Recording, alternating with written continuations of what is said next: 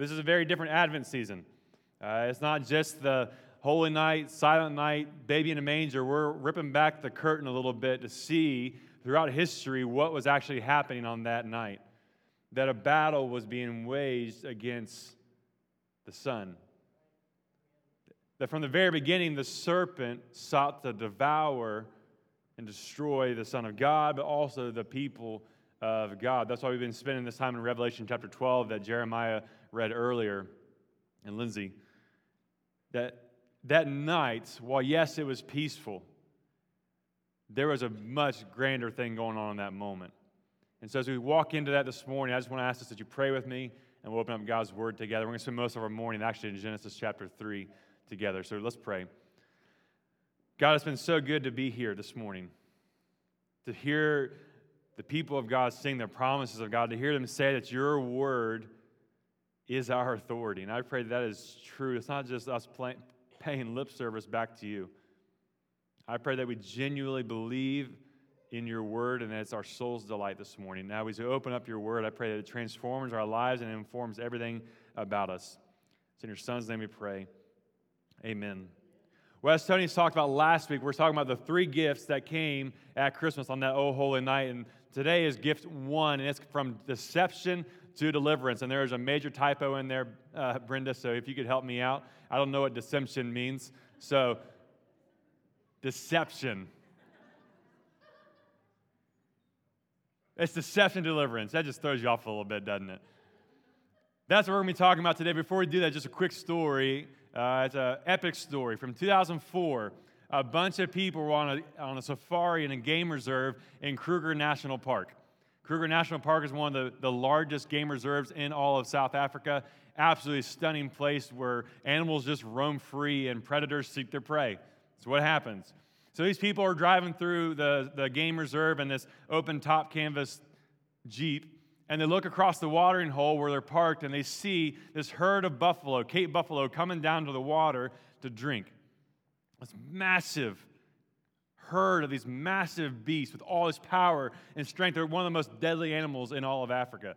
And they're coming down to this water, maybe 50 of them in whole, and they're going to come down to drink. But over to the right, in the high grass, is a bunch of lions, 5 of them to be exact. This pride of lions just seeking and observing this herd of buffalo coming down. And they just sit there waiting and lounging for an opportunity.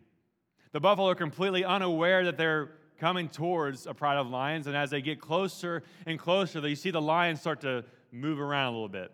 No longer are they lounging and sunbathing. Now they're going to get into an attack position as they creep along the high grass, just looking through the high grass at these buffalo.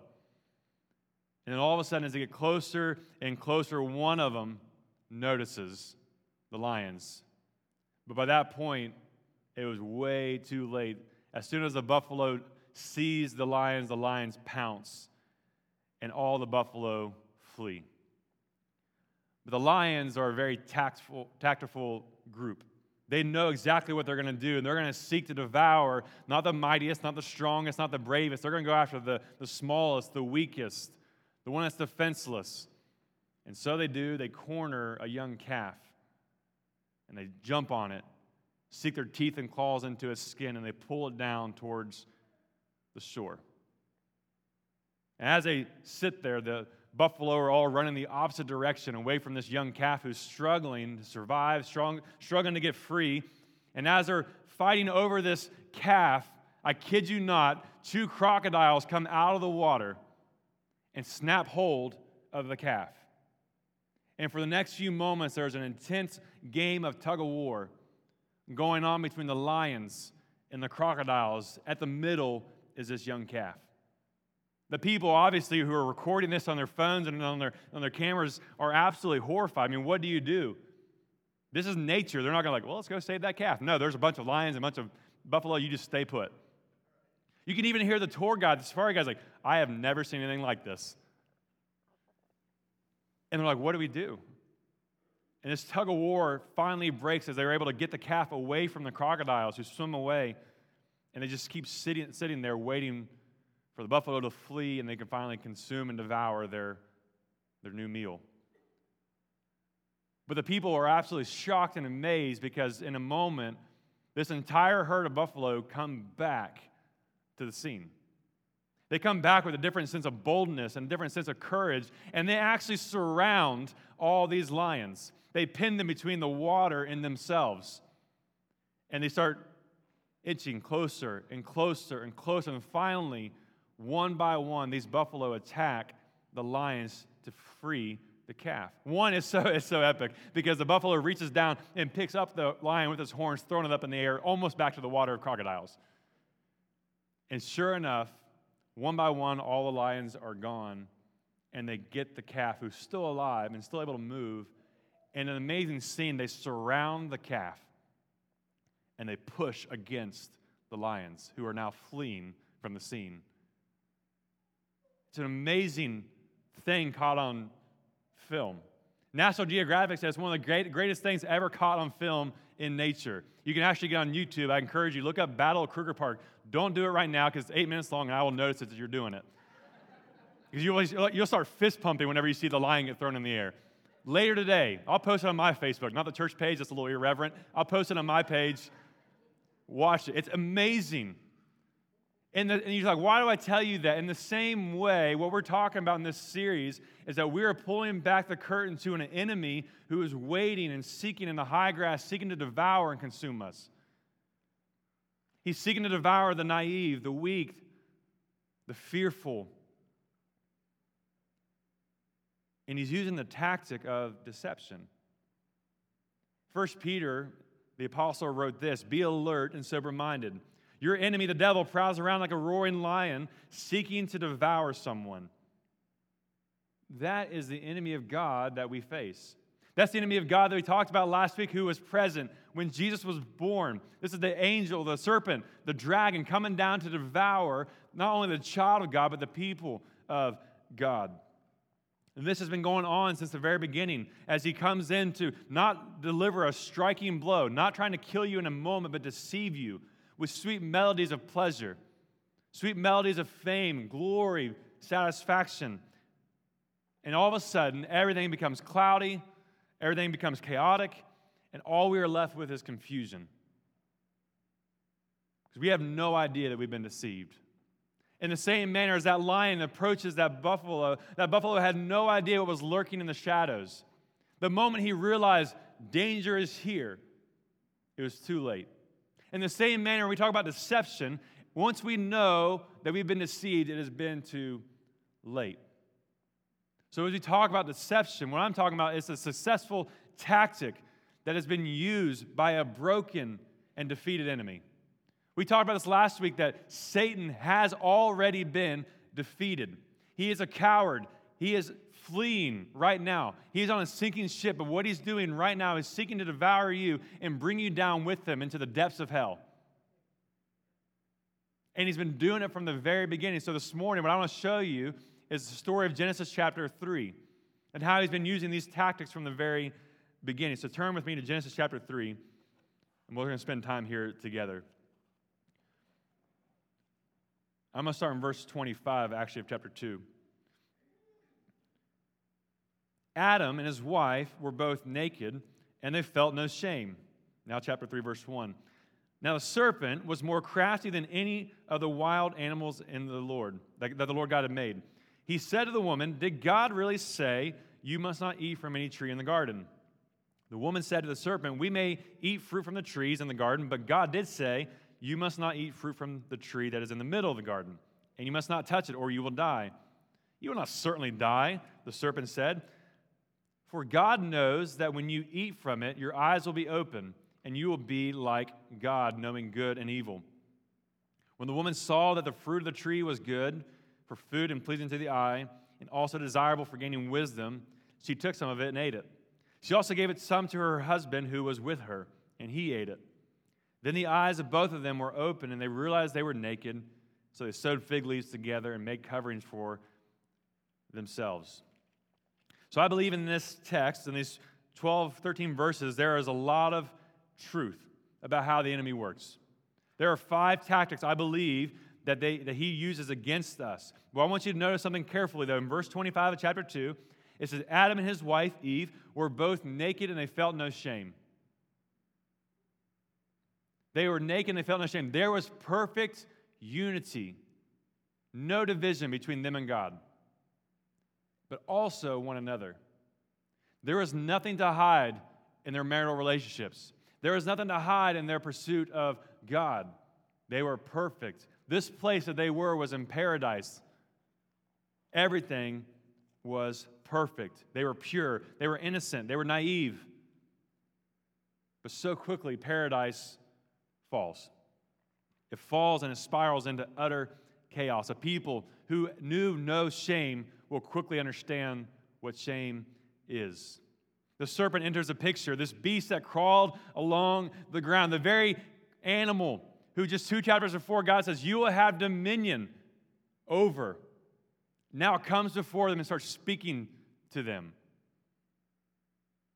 And the first tactic that Satan, this serpent, uses, we can find in verse 1.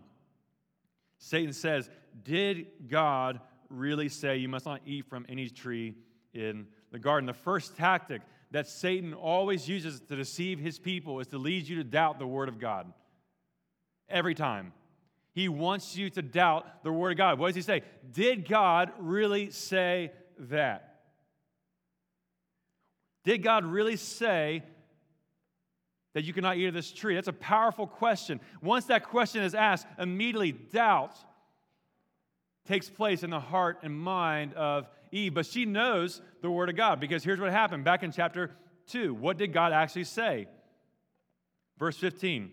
The Lord God took the man and put him in the Garden of Eden to work it and take care of it.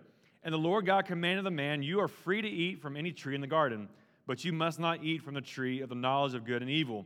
For when you eat from it, you will certainly die. What did God actually say? I want to notice something here, though. Historically speaking, the church has put all the blame on one individual here, Eve. Notice in chapter 2 who has not been formed yet. Eve. The Word of God was given to Adam. Do not eat from this tree or you will surely die. Next couple sentences, and God says it's not good for man to be alone, so he forms Eve. It's amazing how quickly we can deceive ourselves and blame on the wrong person. Adam is also to blame, and we'll talk more about that in a second. Where was he in this midst? Did God actually say that? And then once he has that doubt in her mind, what does he say next? You won't die. That's not really what's going to happen. No. That's overblown. It's not that big of a deal. Just eat the fruit. See, once we believe just a little bit of the lie that God's word is not true, we will then begin to deny the ramifications of our decisions and our sins. Okay, maybe it's not that bad. Okay, maybe God didn't really mean what he actually said. So Satan says, take it, you won't die. And listen, she knew, and Adam knew, God's command. She quoted it back to him. She knew it right there. But she was not secure and confident in it, because a doubt was taking root in her mind, and the deception was creating havoc. So the first one is to doubt the Word of God. The second one is to doubt your identity. To doubt your identity. Verse 5.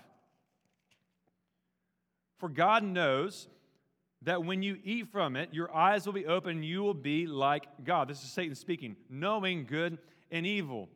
God knows you will be like God, and God does not want that. False. Genesis 1:27. And God made mankind in his image and likeness. They were already like God. Maybe not the one to be worshiped and deified, but they were already made like him in his goodness and his attributes and his character. He's telling them, no. There's a special status that you haven't made yet. God does not want you to be like him. They already are. They already are made just like him. He wants to deny the reality that they were made in his image. And once that happens, the next deception takes place. Because once you doubt your identity, the next thing you're going to do is doubt your purpose, which is the third tactic. He's going to lead you to doubt your very purpose. He would love to get you to doubt your identity and to doubt your purpose. He's got you exactly where he wants you when that happens. What was their purpose? You got to go back to Genesis 1 and 2. Genesis 1 and 2, be fruitful and increase in number. Fill the earth and subdue it. Rule over the fish in the sea, the birds in the skies, over every living creature that moves along the ground. They're already failing at one of these. They're letting a serpent who they should have dominion over speak back to them. But also they're now doubting the very purpose that God has. What was God's purpose for them? To fill the earth with what? Not a bunch of kids. To fill the earth with his very image. To spread his image and his goodness and his characteristics all over this entire world. And now they're beginning to doubt that purpose. In this moment, they're no longer bearing the image of God. No longer are they bearing anything of God. They're not showing dominion. But being like God was already in their very DNA and in their purpose. And now, all we're left with is a very confused people.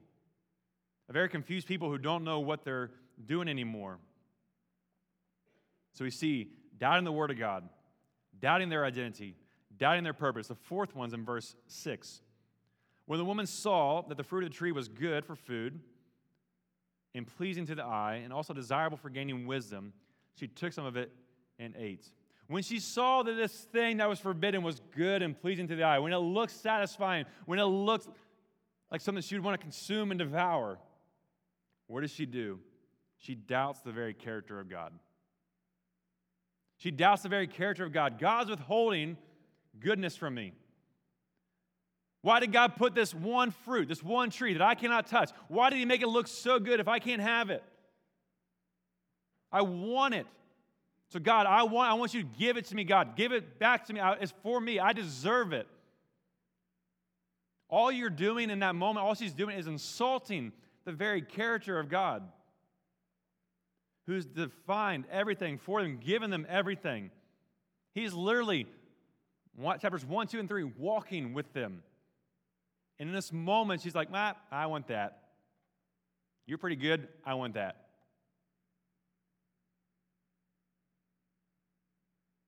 And in their heart and mind, she's choosing something temporary. And this ultimately led to something they were never designed to see, which we see in verse 7.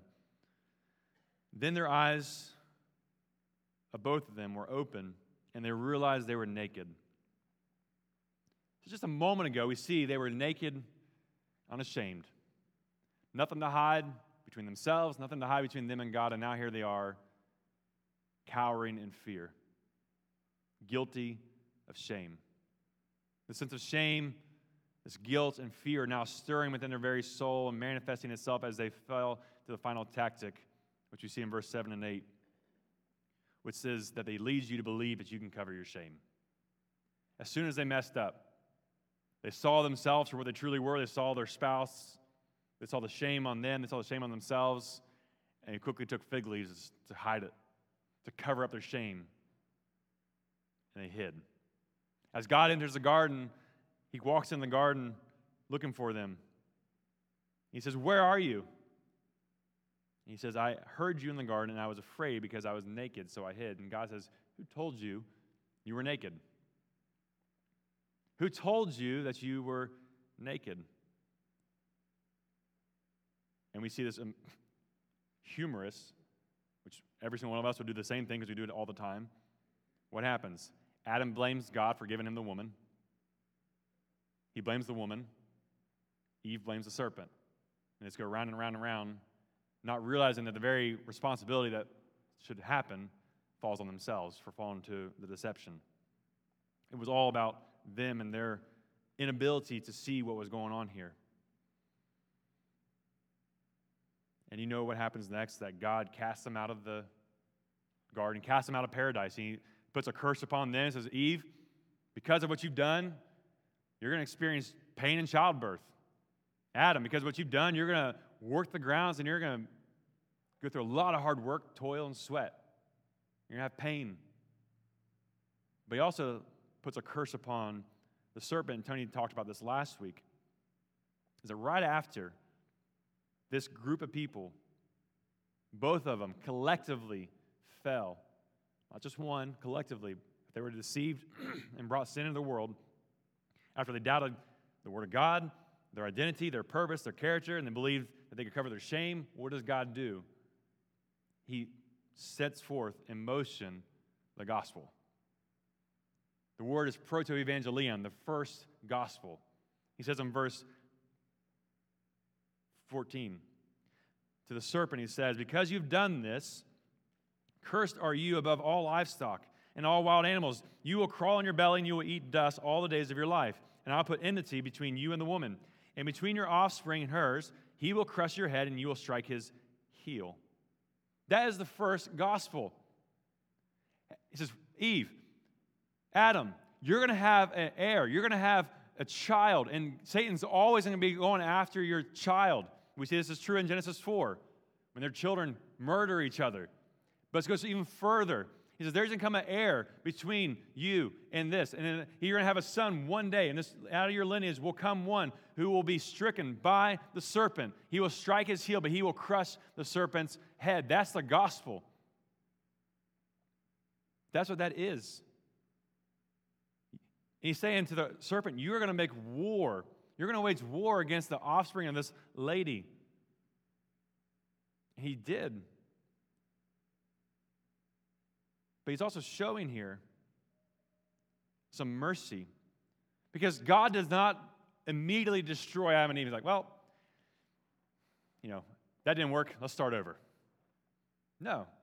In his mercy, he allowed them to live and allowed them to leave into the wilderness, to leave paradise. But the first thing we see him do is at the end of chapter 3. When he puts, verse 21, the Lord God made garments of skin for Adam and Eve and clothed them. Do you see the beauty of the gospel there? Hey, there's going to come an offspring. There'll be war against your offspring. But one day, he might strike his heel, but he's going to crush his head. And right now, I know you know shame. You know guilt. You are naked and you are afraid right now. But here's my mercy as I clothe you and give you what you need. We'll come back to this in a second. He clothed them. It's an amazing story of victory in the very midst of defeat. This story, we read this so often, it's a story of defeat. Adam and Eve messed up. Woe was us. There's actually a lot of victory right here because we're seeing the big picture of Scripture as we see the Christmas story even being played into this. This is all interwoven together from the very beginning, from Genesis to Revelation. It's all about Jesus and the grand scheme of what he's doing. The curse and defeat that Adam and Eve brought was not just upon them. It was upon all their descendants, upon you and me, and upon all of creation. And it wasn't long for the ramifications of their decisions to take place. As I mentioned, the very next chapter, there's murder. Go a few more chapters. The mankind is not fulfilling their purpose, which is to bear God's image. They decide to make an image for themselves, so they build a great tower to be glorified and be like the gods. What does God do? He confuses them and scatters them. It gets even worse. They become so corrupt, so rebellious, so terrible. What does God decide to do? He decides, hey, Noah, I'm choosing you. The rest of you are being purified and dead. Starting over. Through this one new family, here we go. Does it get better? No. Just a few decades later, what happens? The people of God become so numerous, and they have to go to Egypt during the drought, and they come to Egypt, and they get so big, so mighty that Pharaoh's like, whoa, let's enslave you all. 400 years in slavery with no identity, no purpose, not even a religion anymore. No thought of a way out. God delivers them in a mighty way. Things will get better? No, it doesn't get better. They're in the wilderness for a couple months, and they're like, well, let's worship that golden calf that just popped out of the fire. God's like, no, here's the covenant. Does it get better? No. They're still like, hey, we really would like to have a king like the other nations. God, you're pretty good. I want a king. So they have a king. He's terrible. Then they get a good one. He's all right, but he's got a lot of sinful problems. And good king, bad king, good king, bad. And it's ironic that the very thing they wanted was the very thing that enslaved them after that. We want a king. All right, here God raised up Nebuchadnezzar to come in and lead you on to exile and captivity for 70 years because you guys are rebellious, sinful, terrible people. The Old Testament is just full of dark, spiraling chaos. All starting in Genesis 3 with one decision to say, you know what, God, I know better. I'll take this. And it spirals into chaos, and then we see the scene that is set when Jesus is born. I encourage you to spend time doing a quick overview of what really happens in the Old Testament. It is dark. There's a lot of light. It is dark. Read Judges for 5 seconds, and you'll walk away depressed. Spend time reading what happens in the 400 years between Malachi and when Jesus is born, the intertestamental period. It's dark. God was silent. God was no longer speaking through prophets. They think, whoa, it's out of control. We don't hear from God. We don't know God anymore. And that's when God decides to send Jesus. All that was happening was because a broken and defeated enemy was seeking to devour the people of God. Looking to distract. Hey, God's a good God, but you would really love a king. Just speaking tender words into their ears as he deceives them for generations. Hey, I know God said set up a monument so you'll never forget. Yeah, you're going to forget. So when Jesus is born, on that silent and holy night that we talked about last week, it may have been peaceful there and perfect in the stable in Bethlehem, and the angels may have been filling the sky, but there was a war starting between the depths of hell and heaven. That's what's going on here. A war is being started. And Satan is there lying in the wilderness, lying there in the high grass, looking to devour this child who's being born. Why do you think Herod had it in his mind to kill all the children of Bethlehem? Because Satan is speaking tender words into his ears about glory and fame, about a name that he could make for himself. But as we said last week, it wasn't just about Jesus, it's also about the children of God. But we see in Matthew chapter 4, Jesus is early on in his ministry. And right before his ministry really got started, Jesus is fasting for 40 days. And he's led to the wilderness. Imagine 40 days of fasting. Jesus at his weakest point. Remember, Jesus was human. In a moment of weakness, no food, no water.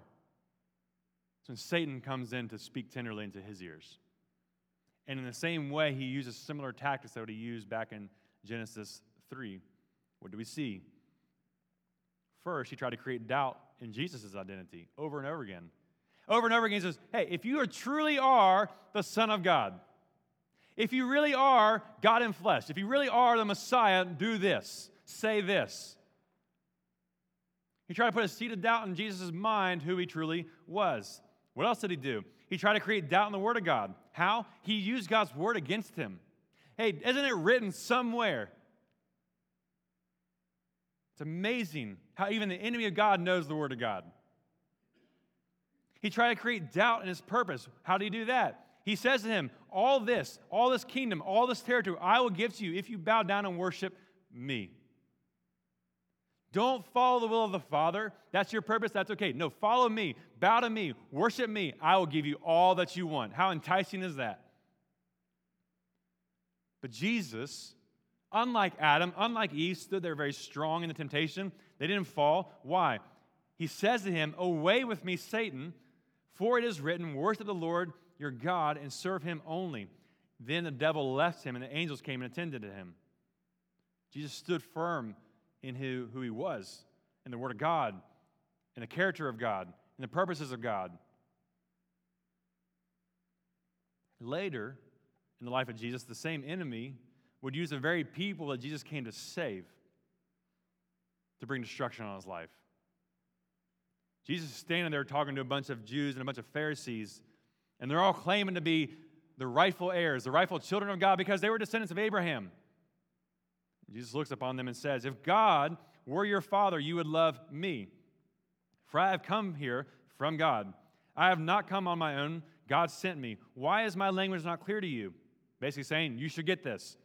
Because you are unable to hear what I say, because you belong to your father, the devil, and you want to carry out your father's desires. He was a murderer from the beginning, not holding to the truth, for there is no truth in him. When he lies, he speaks his native language, for he is a liar and the father of lies. Yet because I tell you the truth, you do not believe me. Can any of you prove me guilty of sin? I am telling the truth. Why don't you believe me? Whoever belongs to God hears what God says. The reason you do not hear is that you do not belong to God. So here's this group of people saying, hey, we belong to Abraham. We belong to God. We're his descendants. He's like, nah, wrong-o. You belong to Satan. Why? Because you don't know who I am. I am God in flesh. I am right here in front of you, and you don't see me. You don't hear me. You don't recognize me. You don't understand truth anymore because all you have believed are the lies of the father of lies. And you are so deceived. How have you been so deceived? You are following the one who's tempting you and deceiving you from the very beginning. He goes on to say this amazing thing later at the end of that about Abraham. He's like, before Abraham, I am. Mic drop. It's like, before Abraham, yeah, Abraham's a big deal. He's a father of our faith. But before Abraham, that was me. Jesus is saying before them, I am the Alpha and Omega. I am God. I created all those things. I created Abraham for you. I created you. I am. It's an amazing, powerful statement. What happens? In their deception, they pick up rocks and try to stone Jesus. Isn't it amazing how for decades, once you're caught in a lie, the first thing you do is get defensive and start throwing rocks. They start throwing rocks at Jesus, but he's able to slip away. But ultimately, we know this same group of individuals, Satan keeps speaking tenderly to them. So much so that just a few years later, as he's at Passover in Jerusalem, this giant crowd is there, and they're witnessing a trial between Jesus and Barabbas and Pontius Pilate in the middle. And these Pharisees, these Jewish leaders are going around the room, around the courtyard saying, hey, we're going to crucify this guy. The very deception that's going into their minds now coming out of their lips as they speak to one another. Ultimately, they start screaming, crucify him, crucify him. So they have him beaten, he's mocked, he's scorned, and he's hung on a cursed tree to die, an innocent man for no good reason. But there he is on the cross, the weight of sin and shame upon his shoulders, the weight of God's wrath and judgment pouring down upon him as a father turns his face away from his own son, breathing his very last breath. Dead. And Satan's over here doing a victory dance. He's like, I did it. I did it. I know we're Christmas, but Easter's later, but Christmas and Easter go hand in hand. You better celebrate the resurrection every day. Because 3 days later, Jesus rose from the grave. What did he rise with? Authority, of power, with the keys of hell and sin and death. All right there. He's got it all. And Satan's like, oh crap. Excuse me if that offends you. And Satan flees. Why? Because he's a coward. And he's already been defeated once. And now he's been ultimately defeated. Now he's bound. Right now, he's bound. He does not have the authority over the people of God. He's been bound by Jesus himself. No longer does he have the power of death. No longer does he have the power of sin. He's been bound. When Jesus is now ruling and reigning, Satan's fleeing. And it's a sinking ship that he's on. But in his pursuit right now, running and hiding, he's pulling you and I down with him, seeking to devour all of us. He could not kill the Son of God, but he has the power and desire to see us destroyed.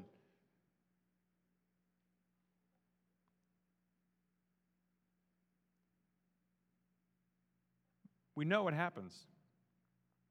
We know that the gift that came at Christmas was the gift of deliverance when Jesus says, hey, I am the way, I am the truth, and I am the light, that no one comes to the Father except through me. We know that story. And that reality, the sad thing is we still live in the reality of the now and the not yet. What I mean by that is we know, for those of us who follow Jesus, we know that eternity is kept and secured. We know that promise is kept. We know that hope is kept. We know all these things are there. But we're still here. We're like, what do we do? How do we live? How do we do all these things? What do we do? How do we go about this life? How do we live with the joy before us, but we feel deception all around us? How do we navigate all these different things? The only way to do it, to quote Tony Foreman, is to kick Satan in the teeth. To constantly be on the offensive, not the defense. We need to be constantly going and attacking the very enemy of darkness, the very enemy of lies, the father of lies. Not cowering in fear. He's the only one who should be cowering in fear. His time is limited. We have eternity before us. So what do we do then? Here's the 5 tactics that we saw. Here's the 5 counter tactics we should use back against Satan. The first one, when he says he's going to lead you to doubt in the Word of God, here's the deal. You should know the Word of God better than the enemy of God. It's amazing. I'm including myself in this, so don't feel like I'm judging you. It's amazing how biblically illiterate the Christians are today. It's unreal when we have the power of God's Word in our palms, in our pockets, but yet we don't have it written upon our heart. Because all it takes is Satan to go, wait a second, did God really say that? And you're like, I don't know. I think so. I saw it on TikTok, so maybe I think so. You laugh. I'll come back to that. But how? How do we do this? How do we know the Word of God better than the enemy? Go, one is to rest in the promises that were in eternity, way before Satan ever started lying. It's amazing. Jesus' promises were from the very beginning of time. Satan came later. Yeah, those are lies that we believe. When we learn God's Word, we spend time in it. We have it as our soul's delight. We have it written upon our hearts. So when God comes to us and says, did God actually say that? We're like, yep, he said that. Flee. Flee from me. And there are so many people today. I shared this with you last week. A big pet peeve of mine in this world. It's an annoyance. Do not claim to have authority on a matter if you are actually ignorant on that matter. Does that make sense? There are people, moms, dads, grandparents, who your kids are watching on YouTube and TikTok, who because they went to school, or because they have a platform, or because they have an audience and a following, well, they're an expert, and they said God said this, without ever looking into God's Word, but because they have a following. A following means nothing. A platform means nothing. I'm getting a degree, but a degree means nothing. Being a pastor actually means nothing. Rest in God's Word, not man's opinion. We have to rest in what He has said to us, what He is speaking to us. And the only way you will know what God says if you spend time reading what He said. This is God's very breath on a page to us. Read it. Delight in it. Love it. So when someone says to you, did God say that? Yep, right there. You don't even have to worry about it. The second one, He's going to lead us to doubt our identity. Here's how we counter that. Know that your identity is rooted in God and nothing else. Your identity as a follower of God is that you're a child of God. There is nothing more important in your life than that.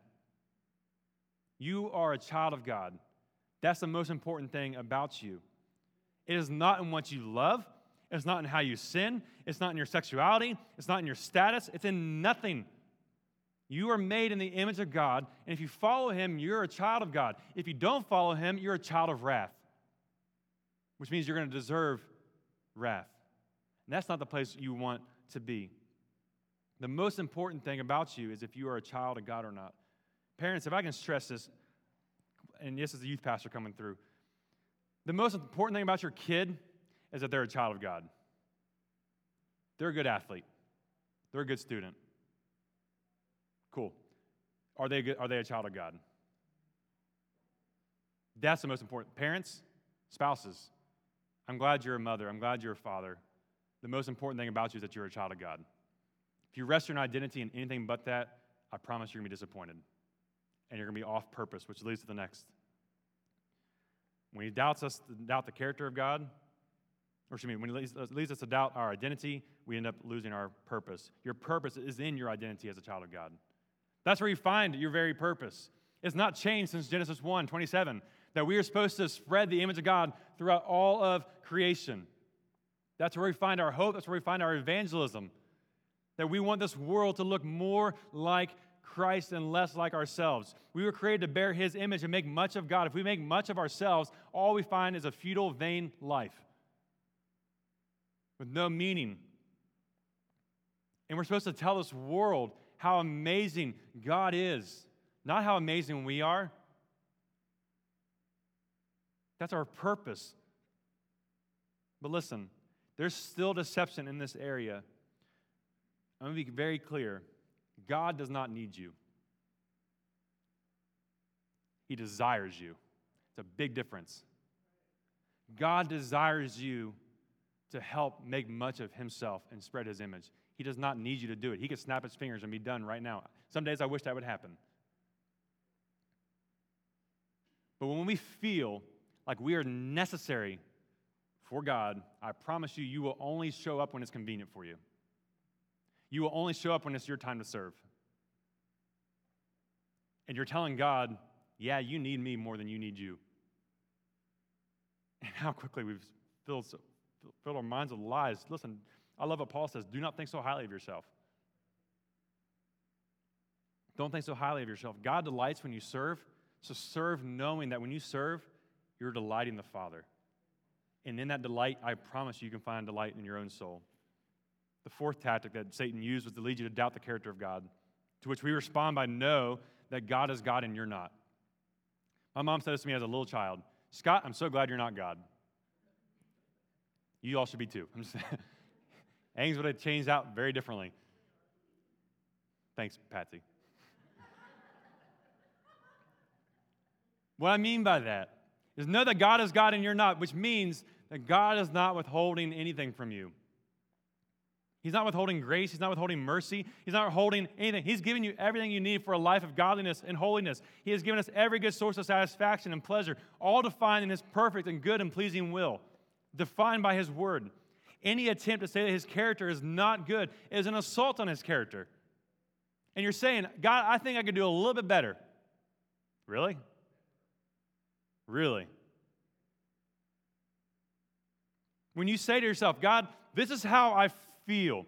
This is what I want. This is my experience. This is what I want you to give me.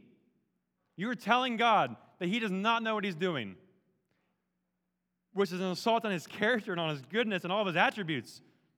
And all you do when you do that is you are living a life of wrath and judgment that's being poured out upon yourself. And you are so deceived. God is God and we are not. And how that changes everything. Because so often, I was in a conversation recently, and we discussed this as a small group. So quickly, we approach Scripture based purely out of experience. It's the wrong avenue.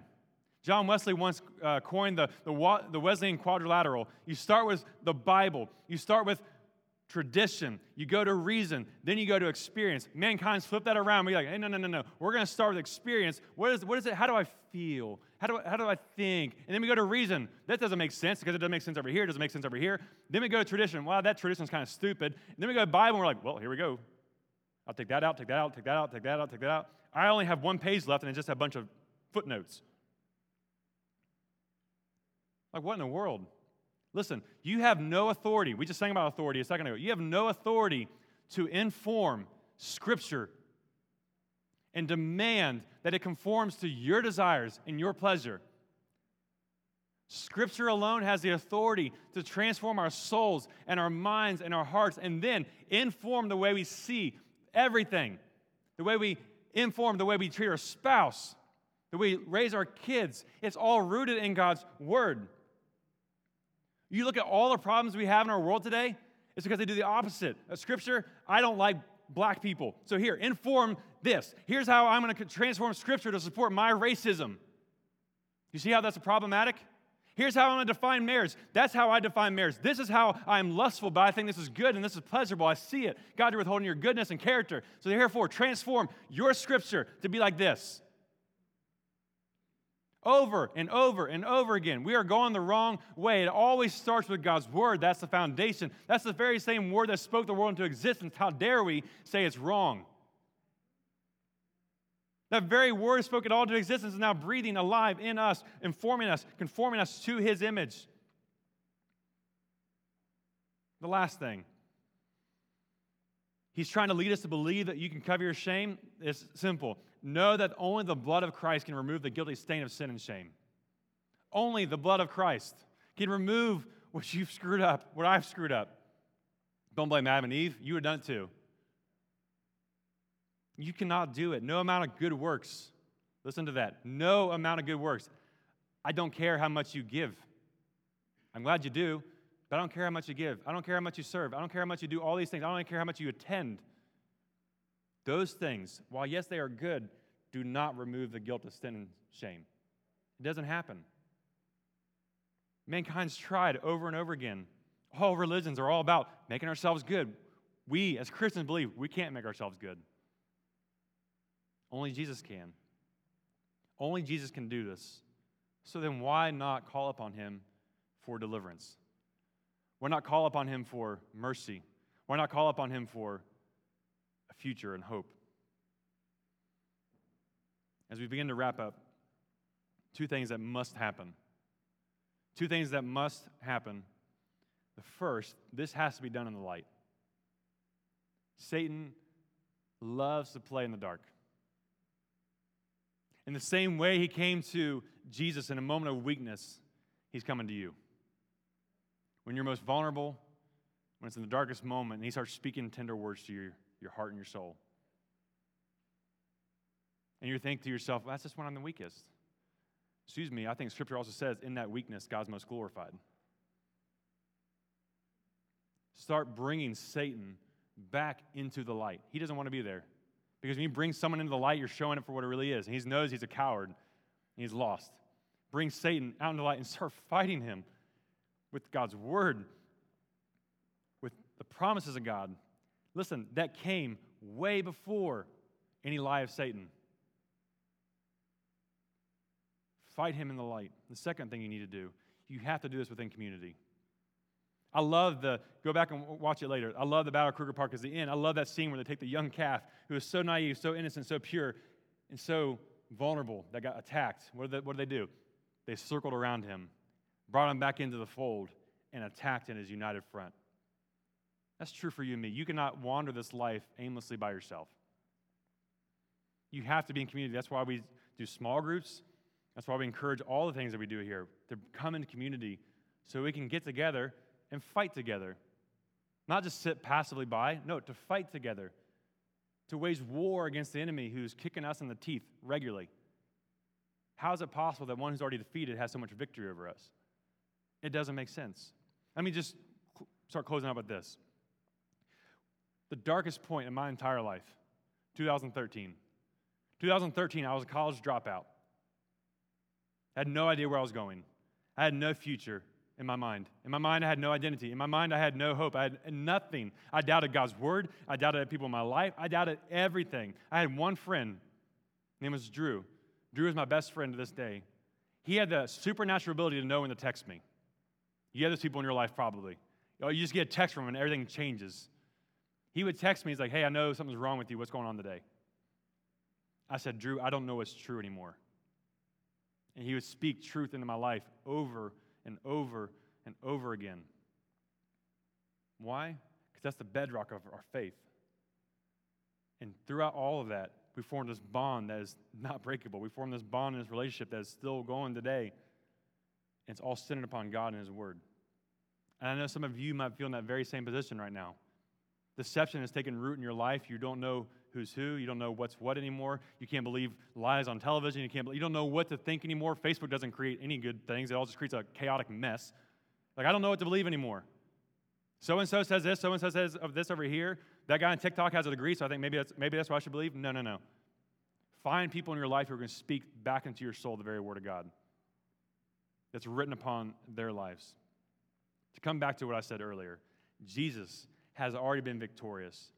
And yes, you feel defeated right now. He is right there ready to clothe you, to cover your shame, to remove it, and clothe you with His righteousness. That's the greatest act of mercy this world's ever seen. If you want to pray with somebody, I encourage you to come forward and pray today. If you want to just share your life, share your mess, I'll share you my mess. Let's have a time together to pray, to bring things into the light, to confess things, and to begin a full attack against the enemy of darkness.